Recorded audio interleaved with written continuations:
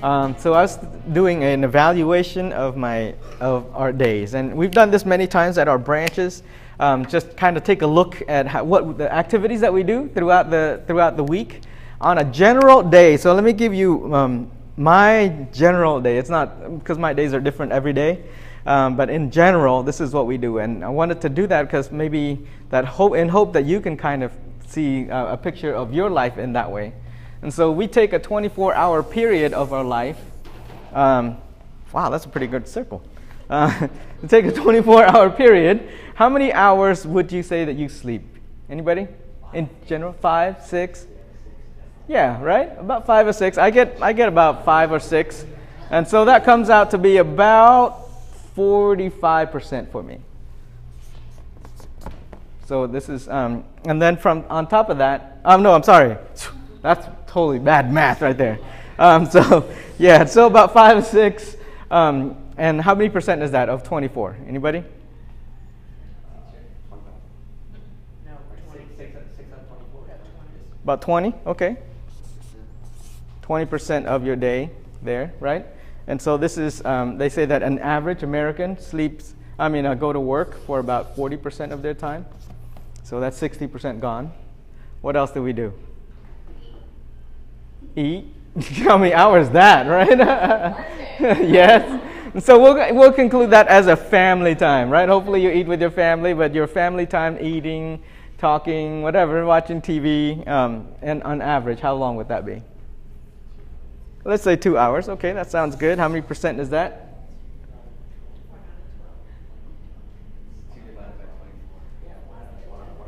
12%? Well, we'll just say 10%. How about that? Okay, just to make it clean. So 10. So now we got 70%. And then what else?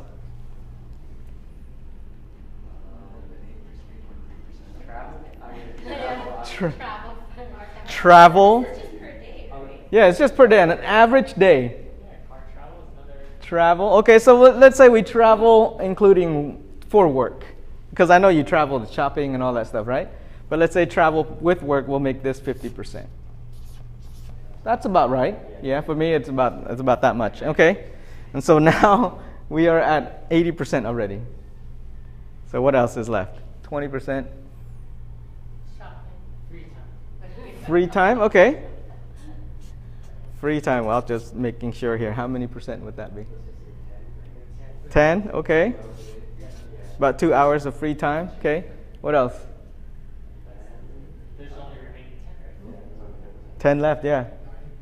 I know the chart is not right. Not drawn. Yeah, sorry.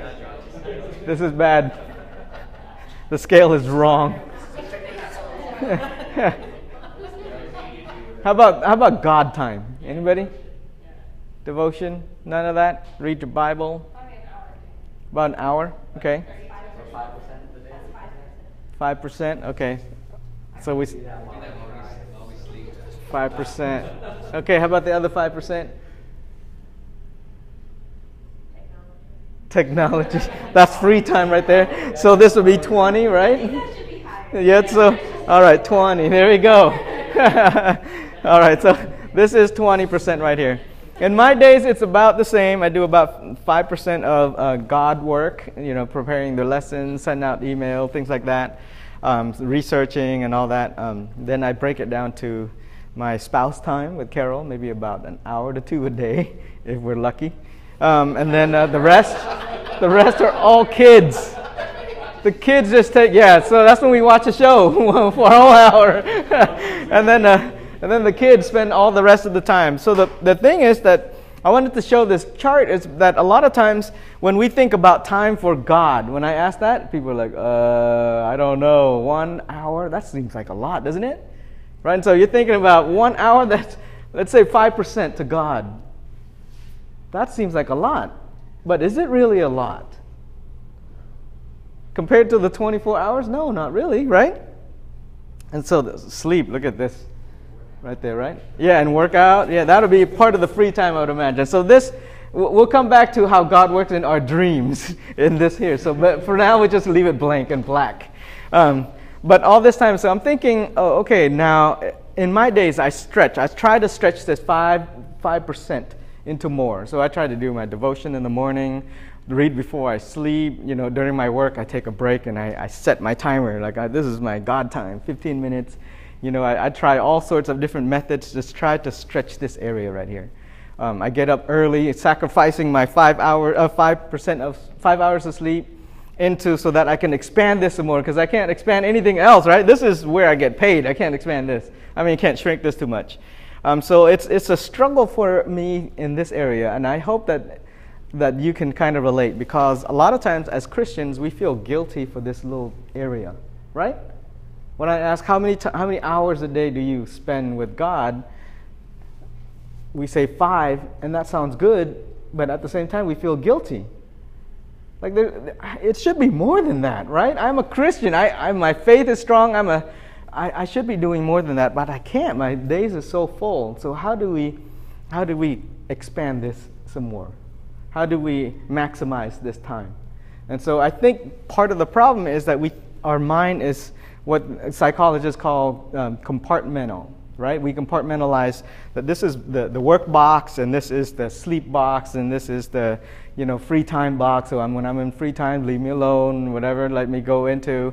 And for parents with small kids, we don't have this, right? You go in the bathroom and the kids go in the bathroom with you. So you try to lock the door and be on your device. It's in this right here, in the bathroom. And the kids follow you, and you can't even have any of that. And then when you think about the time left for God, there's not much. And so how do we maximize this? I think part of the problem is that we think that it's a pie chart like this. But as we know, in reality, all of life doesn't separate like this that cleanly. Everything is all mixed together, jumbled up together, right? We travel in between times, and then God appears in a song while we're driving, and then things like that, and things are different. And so I think that we need to look at something that's more profound. This seems like it's not changeable, this area. 50% of our time working is pretty static, right? Because all of us need this in order to live. Without this, we would be homeless, right? And so this is really important, but does it have to be separate? Because I think that if we separate this, then I only have half a life left. And then if we separate all the other stuff, then I only have a little bit left for God.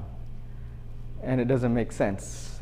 So I was reading some statistics. An average person in the lifetime of an American who works 8 hours a day with a little bit more, including travel, we spend 140,000 hours in a lifetime. That equates to about 40% of your life. So now I think that you live, let's say, 80 years. Or let's say you live 100 years, just for a clean break. 40 years of that is working. Wow. And what do? What if you don't like your job? 40% of not liking your job. And think about this. If you work so that you can retire, you work so long so that you can to do something that you don't like so that you can stop doing it. What? That doesn't make sense, right? You spend all your life doing something you really hate, and then at the end so you could stop doing it. Then why don't you just stop since the beginning? But we need that area to live, right? And odds are, they say that 2/3 of Americans don't like their job. In fact, that most of them hate their jobs. I hope that's not us, right? That we find a different job to do. Statistically, this is sad. On Monday, between 5 a.m. to 9 a.m. is the #1 time frame for suicide. Suicide. This is before people go into work. This is not car accidents because, it's Monday, but this is the fewest is Saturday time frame. And it's a fact that some lady wrote in a book. And I find that really astounding. That's 5 a.m. to 9 a.m. Mondays. People commit suicide. Probably what goes through their mind is, I can't take another week of this. I can't stand this. Why am I doing this? Another full cycle. You know that you go to work for 5 days and then another weekend and then comes back and the cycle goes on and on. If you hate your job, can you imagine how horrible it is to get up in the morning to go to work and do the same thing? So how do we fit God into this everyday life? I think as Christians, we see this part, this 50%, as secular, right? We hear that term. And then this is sacred. So we see a sacred time with God as 5% or less or none. Because sometimes we get so busy, the 5% goes away because something has to give, right? The most non-noticeable time that we can give is God. So easy to get rid of that. And so we separate the sacred from the secular. And if we keep continuing thinking that way, then we're thinking, my faith is only lived out this much. And then for us who only have church once a month, at least, if you have church every week, if you got branch, that's different, right? But if you don't go to branch, you only go to a celebration once a month, that's all there is. Man, if that's all that your time with God, it would be like a little tiny slit like that. It'd be like, that's my God time. Now, the sacred is so little compared to the secular. Does that make sense? I think we break it down that way, and that is part of the problem. We hear, and then we read the Bible, and we come to the gifts of the Holy Spirit, the gifts of tongues. What else? The gifts of prophecy. Anything else? Teaching, administration, all that. And we think, oh, that only applies in this tiny slit. What if it doesn't? What if all those gifts are applied to every part of life? What if I were to ask you that if God were to work in your life and make you the best you, closest to who He is, if God were to work in the character of your life, where do you think God is going to do most of His work? Probably not here, right? Too busy snoring, conked out because we're so tired. But where would God do His work? This entire area. So that's my premise for the day, and I think that this area is like an untapped territory, because a lot of us, we separate ourselves so much in this area that we become a completely different person. So 1 Corinthians 12, 4-6. If you have your Bible, turn there. I'm going to read from you there from the Living Bible, because I think it's really interesting the way it's worded. Living Bible paraphrase says, "Now God gives us many kinds of special abilities, but it is the same Holy Spirit who is the source of them all." 1 Corinthians 12, 4-6. Verse 5 says, "There are many different kinds of service to God, but it is the same Lord we are serving. There are many ways in which God works in our lives, but it is the same God who does the work in and through all of us who are His." And so the two distinction there, that He works in us and He works through us. And so if we take this scenario where it's only 5%, and we think that what we read from the Bible, how God gifted us with with all the gifts, if this 5% is all that God is working in us, it's very little, right? If God were to work through us, He works in us and through us. The biggest impact that He could make is in this area. There'll be more, you see.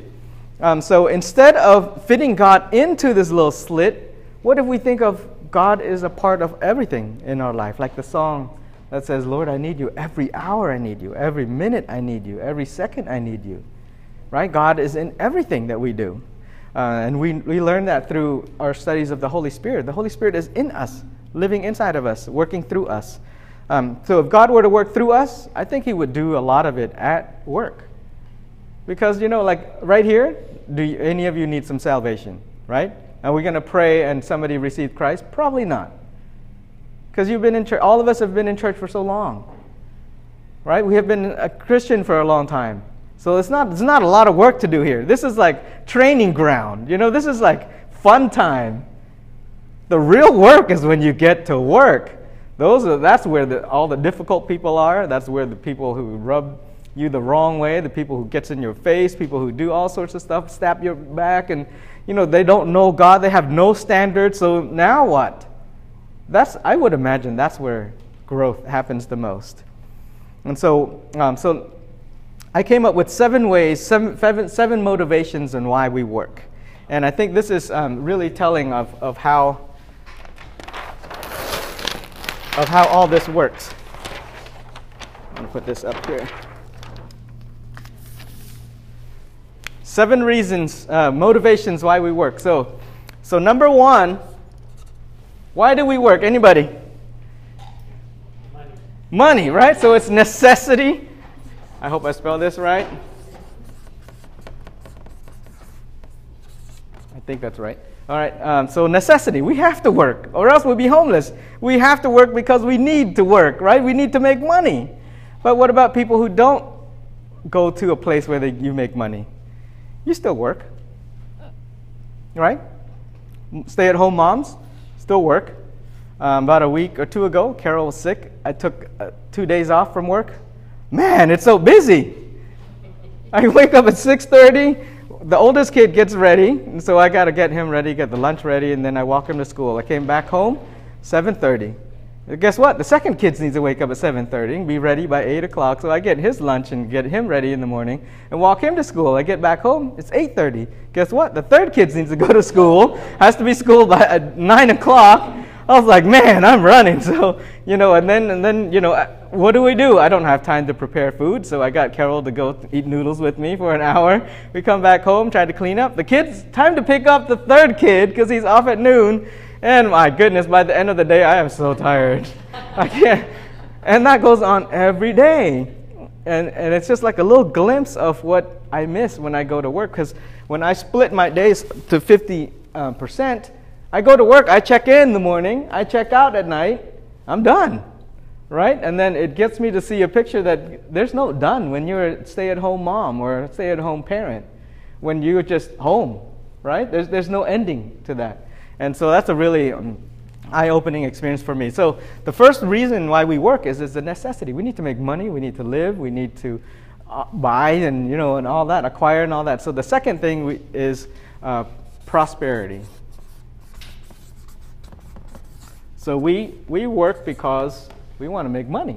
We hope to save money. We hope to invest money. We become prosperous and become a little rich maybe, and hopefully we have some investment and save for our future and all that and for our retirement. And so that's the third reason. And the second reason. The third reason is identity. And I hear this a lot from stay-at-home mom, from Carol, that you lose your identity when you're at home because you're just a mom. Like just a mom, like that's not big enough, right? But because for a lot of people, this their identity. They ask you, what do you do? I'm an executive, blah, blah, blah. I'm an engineer, blah, blah, right? So this is how they identify themselves. A lot of us do that. And so these are three obvious reasons why we work, right? It's a necessity, you have to, you're trying to build wealth, and this identifies who you are. People ask Moni, what do you do? I'm a network engineer at a law firm. I don't say, I'm a dad. Oh, hi, I'm Moni, I'm a husband. That's not a job, right? That's a title, that's, whatever, that's a position in your family. It doesn't matter. What matters is this. And so we see this is obvious. Now, today I want to cover the 4 bottom reasons that we don't really think about why we work. And I hope that these 4 reasons will help us see how God can work in this gigantic area of our life. And I hope that it changes our mind by the time we leave this place. And so the first reason is why God put us at work. Is God works in us. The first reason is maturity. We may not think about this in this way. We'll separate it this way. So reason number 4/1 is maturity. God wants to develop our character because our character is very important to Him. It's not what we do, it is what we are that is important to God. So He builds us up in that way. Now imagine, of all the places in your life, in this schedule right here, where would God build your character the most? It's not in this right here, right? That's sleeping. That's maybe God built character there too, I'm sure. It's a reboot, right? Does God build character in the free time? Probably. But the most work He will do, I think, is here. Whether you're a stay-at-home mom or whether you're a student at school, this is where God built your character, because this is where you come in contact with so many people in so many different ways and many different situations. And God is more interested in your character because your character is what lasts. Your character is what goes into heaven. So when we get into heaven, you will still be you and I will be me because of my character. Does that make sense? Our identity and our personality is all built in that. And so the big question is, what is your work doing to you? What is your work doing to you? When you are here, This time that you spent at work, the 50% of your every day, what is that time doing to you? What kind of person is that time turning you into? In other words, does it help you to become closer to God? Does it help you to become a better Christian? Or does it turn you into a completely different person? Have you ever been in a job where you are a completely different person when you show up? I have been there. It is weird. Like I'm a nice guy somewhere else, and I'm this and somewhere else, and I get to work, I'm a completely different person. It took me a while to realize that. I didn't know I was like that. It turned me into a completely different person. Actually, multiple jobs were like that. There are things that job was turning me into that I did not like. And I'm thankful that God moved me out of that place. And so the question is, what is your work doing to you? How is it changing you? Who is it changing you into? A great example of this is in Joseph, the story of Joseph. Joseph was a young man. God gave him these amazing dreams that he's going to be a leader, right? Joseph was the son of Jacob, and he had many brothers, right? So he had this dream that he's going to rule over his parents. He had this dream that his brothers are going to bow down to him, and they did not like that at all. And so after God gave him that dream, what do you think is going to happen? Logically, something's going to happen. His brother's just like, oh, look how awesome he is. Let me start bowing down. No, not at all. After that dream, they started killing. They wanted to kill him, right? They threw him down in a well and sold him to be someone's slave. And then one thing led to another. It's just downhill from that dream on. You would think that God will take you to a dream, and then from there it just starts going up. But from that dream, it went downhill, right? He ended up in prison. And all these horrible things that if I were Joseph sitting in prison, I'm thinking, God, you gave me that dream. What is going on? I'm in this prison. There's no hope of getting out, right? But here's a verse in Psalms 105, verse 19. Psalms 105, verse 19 says, "Until the time came to fulfill his dreams, the Lord tested Joseph's character." So God gave him a dream. Until his character is able to handle the dream, God kept testing his character, testing and testing and testing until he can handle that dream. Does that make sense? Have you read about people who won the lottery? Millions of dollars. Like recently someone won like $1 billion or whatever, right? It's so much money. And I always wonder, I don't think my character can handle that kind of money. It would destroy me with that kind of money. Because if you don't have the character to take that, and you could see this in movie stars and people with popularity, with fame that just came out of nowhere. They became viral out of nowhere. And they start to fall apart because the character wasn't built to be able to handle the fame, the fortune, anything that they have. And God has a dream for you and for me. And until we can support that dream, God is going to continue to test us. And he does that through our work. So here, let me give you some things that we can learn through our work. When I show up to work, when I get to the office, why do I have to show up at a certain time? Because what? When you start, right? What happens when I go late consistently?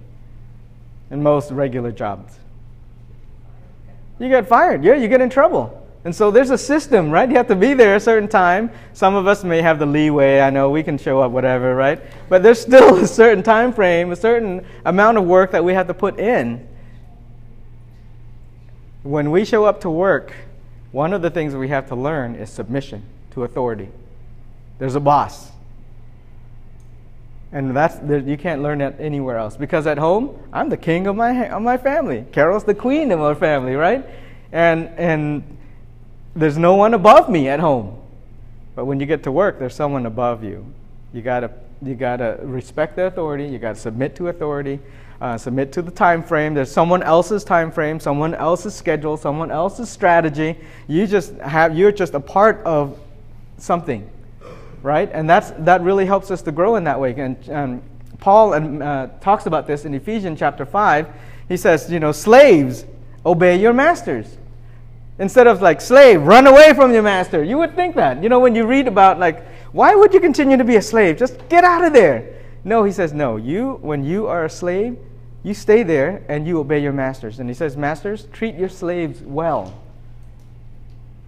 Why? Because he understands the purpose of position. Each one of us are in our position for a reason. I'm a senior network engineer in my workplace because there are people under me, there are people above me. There's certain things that I do that impact a certain group of people. And God knows that that is the most effective thing for me to do at that time. Does that make sense? And so whatever position you're in, whether you're at home with your kids, wow, can you imagine the impact that you can have on your kids and your family members who live with you, whatever, right? It's positioned for a purpose. You have been positioned for a purpose in that way. So we learn patience at work. So at working, I'm including school and stay-at-home parents and going to a job. You learn patience, right? Like some of you are teachers. Man, can you imagine how much patience you need with that many kids? My son's class, one of them is like 40 kids or something. That's insane. How much patience do you need with 40 kids?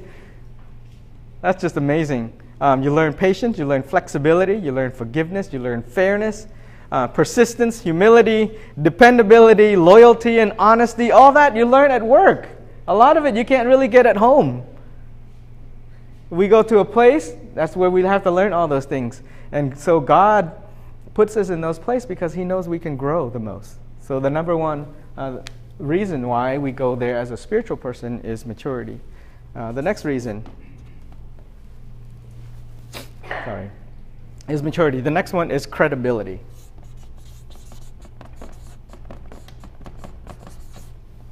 Credibility. When you get to work, when you show up to work, whatever position that you do, whatever job that you do, you are a witness at your workplace. Your workplace is your ministry. It is your testimony. The things that you do at work is your testimony of God. It is your testimony of your faith. 1 Thessalonians 4:12. 1 Thessalonians 4:11-12. I'm going to read to you from the New Living Translation. It says, "Make it your goal to live a quiet life, minding your own business and working with your hands, just as we instructed you before. Then people who are not believers will respect the way you live." Wow. Did you get that? He says, when you get to work, whatever work you do, right? He says, make it a goal to live a quiet life, minding your own business. Don't be a busybody, gossiping person, whatever, right? Don't get into other people's business. Minding your own business, that means do what you have been asked to do, do whatever you have been paid to do. Do it well, right? And he says, those people who are not believers will respect the way you live, and you will not need to depend on others. So the telling question for all of us is, do people at work respect us? Are we a good witness? Do we tell a good testimony of Jesus Christ when we're at work? Or are we just like everybody else? God placed us in those positions for a purpose. And it is to tell people about Jesus. You don't even have to say Jesus. We could tell people about Jesus with the life, with the kind of work that we do, right? Everybody wants an AV Christian, audio-visual Christian. And it is up to us to be at work and to live out the walk, to walk the talk, right? To be genuine and not be afraid of that. It was so refreshing. I went to an open house at Matthias' class. One of his teachers is a history teacher, and he's a Christian. Right off the bat, you could tell. And he wasn't being lame Christian. He was just like, man, I'm so blessed to teach this class. I have been a missionary across the globe, and I've been to these places that we're going to be studying together. And it was just amazing to see this guy sharing his life without shame, to share his faith without embarrassment.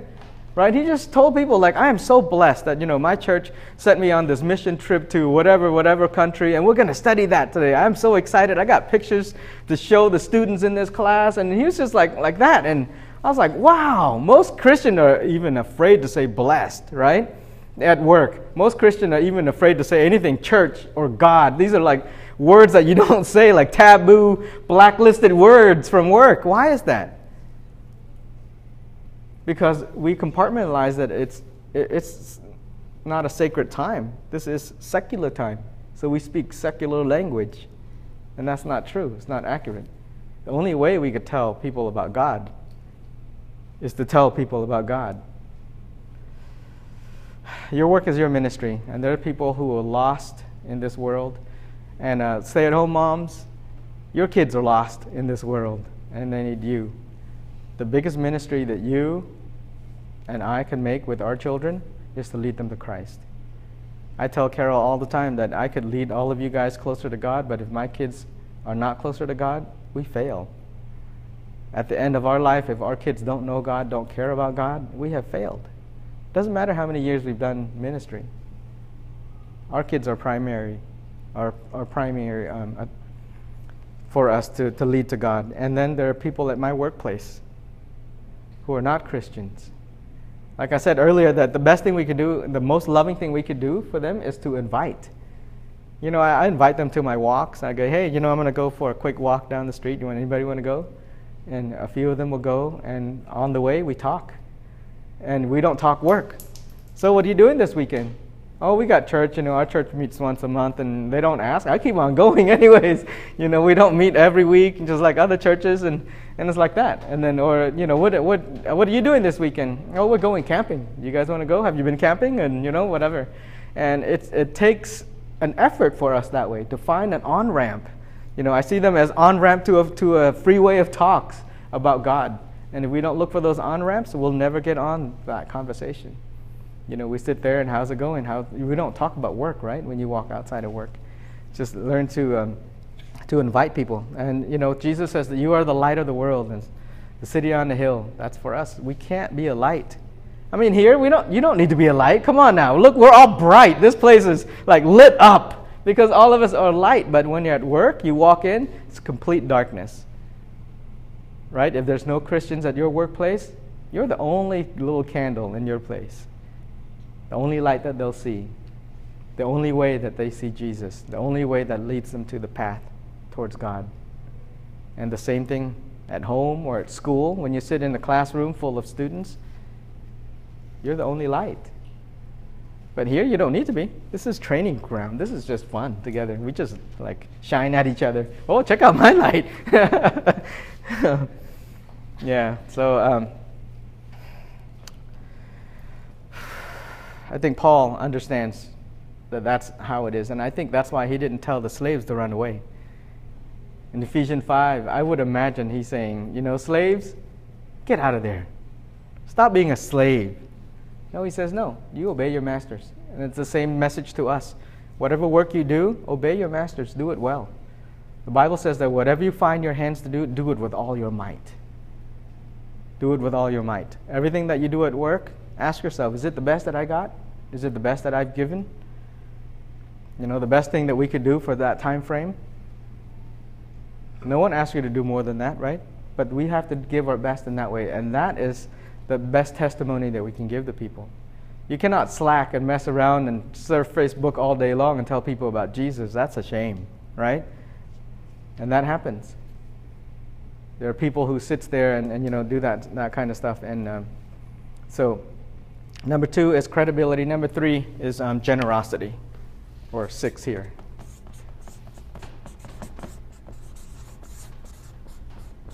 Maybe it clearer that way.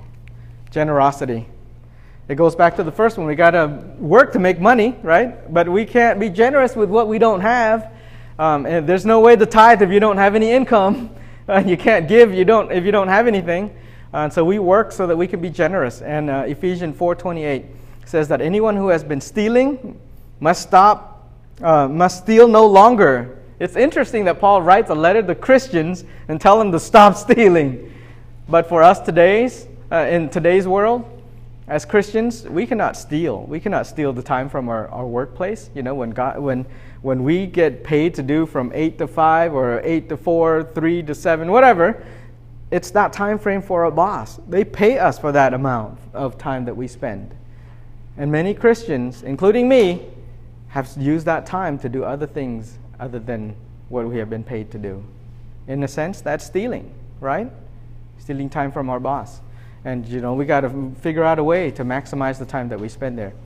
And so Paul writes to the Ephesians, anyone who has been stealing must steal no longer, but must work, doing something useful with your own hands, that they may have something to share with those in need. You see the goal there? Doing something useful with your hands. Work hard so that you have something to share with those in need. Ephesians 4:28 in the Message Bible says it this way: get an honest job so that you can help others who can't work. That's a great way to say it. You just be generous. And God, and that's where you learn generosity too, how God is generous with all of us.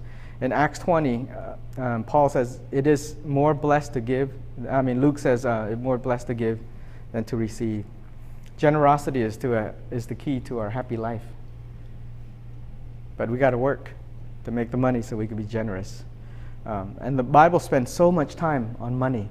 And so let me give you a couple of things that I learned about work, how God wants us to deal with money. The first thing, God wants us to make money honestly.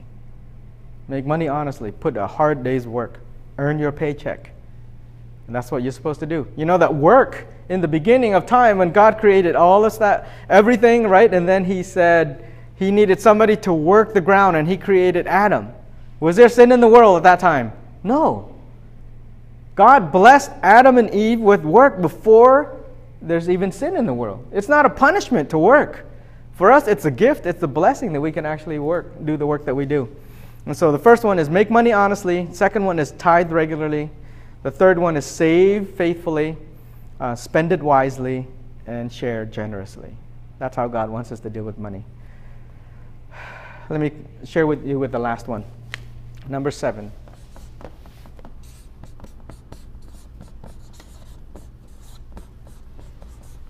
Eternity. This life is a preparation for the next. And when we go to work, God spends half of our day preparing us for eternity. We may not realize it, but this is a huge chunk of our day that God is working in us and through us. It's just not the little devotional time. Our life here is a preparation for the next. You know, God created all of us to still be in this place, to have responsibilities, to learn and develop characters and all these things. And one day when we get to heaven, did you know that when you get to heaven, you're going to have responsibilities? If you think that you're going to go over there and float on the clouds and play harps and a harp all day long, unless you're Robert, that's boring. Sorry, Robert. I would just die if I had to float on the clouds, play the harp, and that's it. Yeah, it'll be fine for like 10 minutes. But after that, what do? Eternity is a long time to be playing a harp. God gives each one of us a responsibility. The Bible's very clear that when you get to heaven, you're going to have responsibilities. God's going to have a job that fits perfectly with what He created you to do. And so think about what you would love to do on this planet that you could just do for eternity. I bet that's what God is going to assign you to do. Surfing Facebook is not going to be it. There's no Facebook in heaven, I'm pretty sure. Unless it's like, a God book or something, I don't know. But there's something that we all love to do, something that we could just do forever. And I bet God is going to assign us that responsibility. But God uses our work now to evaluate what we're going to be responsible for when we get to heaven. 1 Corinthians 9:25 says, athletes work hard to win a crown that cannot last, but we do it for a crown that will last forever. So at one day, the reason for the crown is that the crowns assign roles, assigns responsibility, assigns authority, right? That's why we have crowns. Crowns are just not like some head adornment. On top of that, it signifies who you are, right? It signifies what you do and what you're responsible for. And each one of us, when we get to heaven, it's that way. And the things, if we just look at, I'm going to work and I'm just going to make money because it's necessary, and I'm just going to make money because I want to be rich, and I want to go to work because I feel like I'm a somebody. We stop here. There's so much more to work, right? Especially for eternity. Our life, short life here is for eternity. Right now, at this moment, God is preparing each one of us for eternity. Who we become in the next few minutes, we're going to take that into eternity. And we get to be that in eternity. And God uses that to determine what we're going to be responsible for when we get to heaven. We're not going to be floating around, but we're going to do some work for God that is enjoyable. 1 Corinthians 3:11-15. There's going to come a time of testing at the judgment day to see what kind of work each builder has done. Everyone's work will be put through the fire to see whether or not it will keep its value. The work survives the fire. If the work survives the fire, that person will receive a reward. When we get to heaven, whatever work we do in this place, you're going to receive a reward. So whatever job that you're doing, when you stand before God, God's going to say, Moni, what have you done as a network engineer at Jeffrey Mangels Butler Mitchell? Man, that's a long name, right? Or so-and-so, what have you done with what I have given you? I spent 12 years of my life at the workplace that I am at now. And God's going to ask me, what have you done? I gave you that job. What did you do? I made money. I became rich at that place. Yeah, right? And I'm a somebody when I show up. There are people who report to me. Is that all there is? God says, wait a minute. What about all these other things? I use that workplace to change you and to mold you and to work in you and to... if the work survives the fire, that person will receive a reward. But if the work is burnt up, the builder will suffer great loss. The builders themselves will be saved, but it's someone escaping the flames. So it's like you just barely made it. The things that we do, if we don't do it well, it burns up at the end.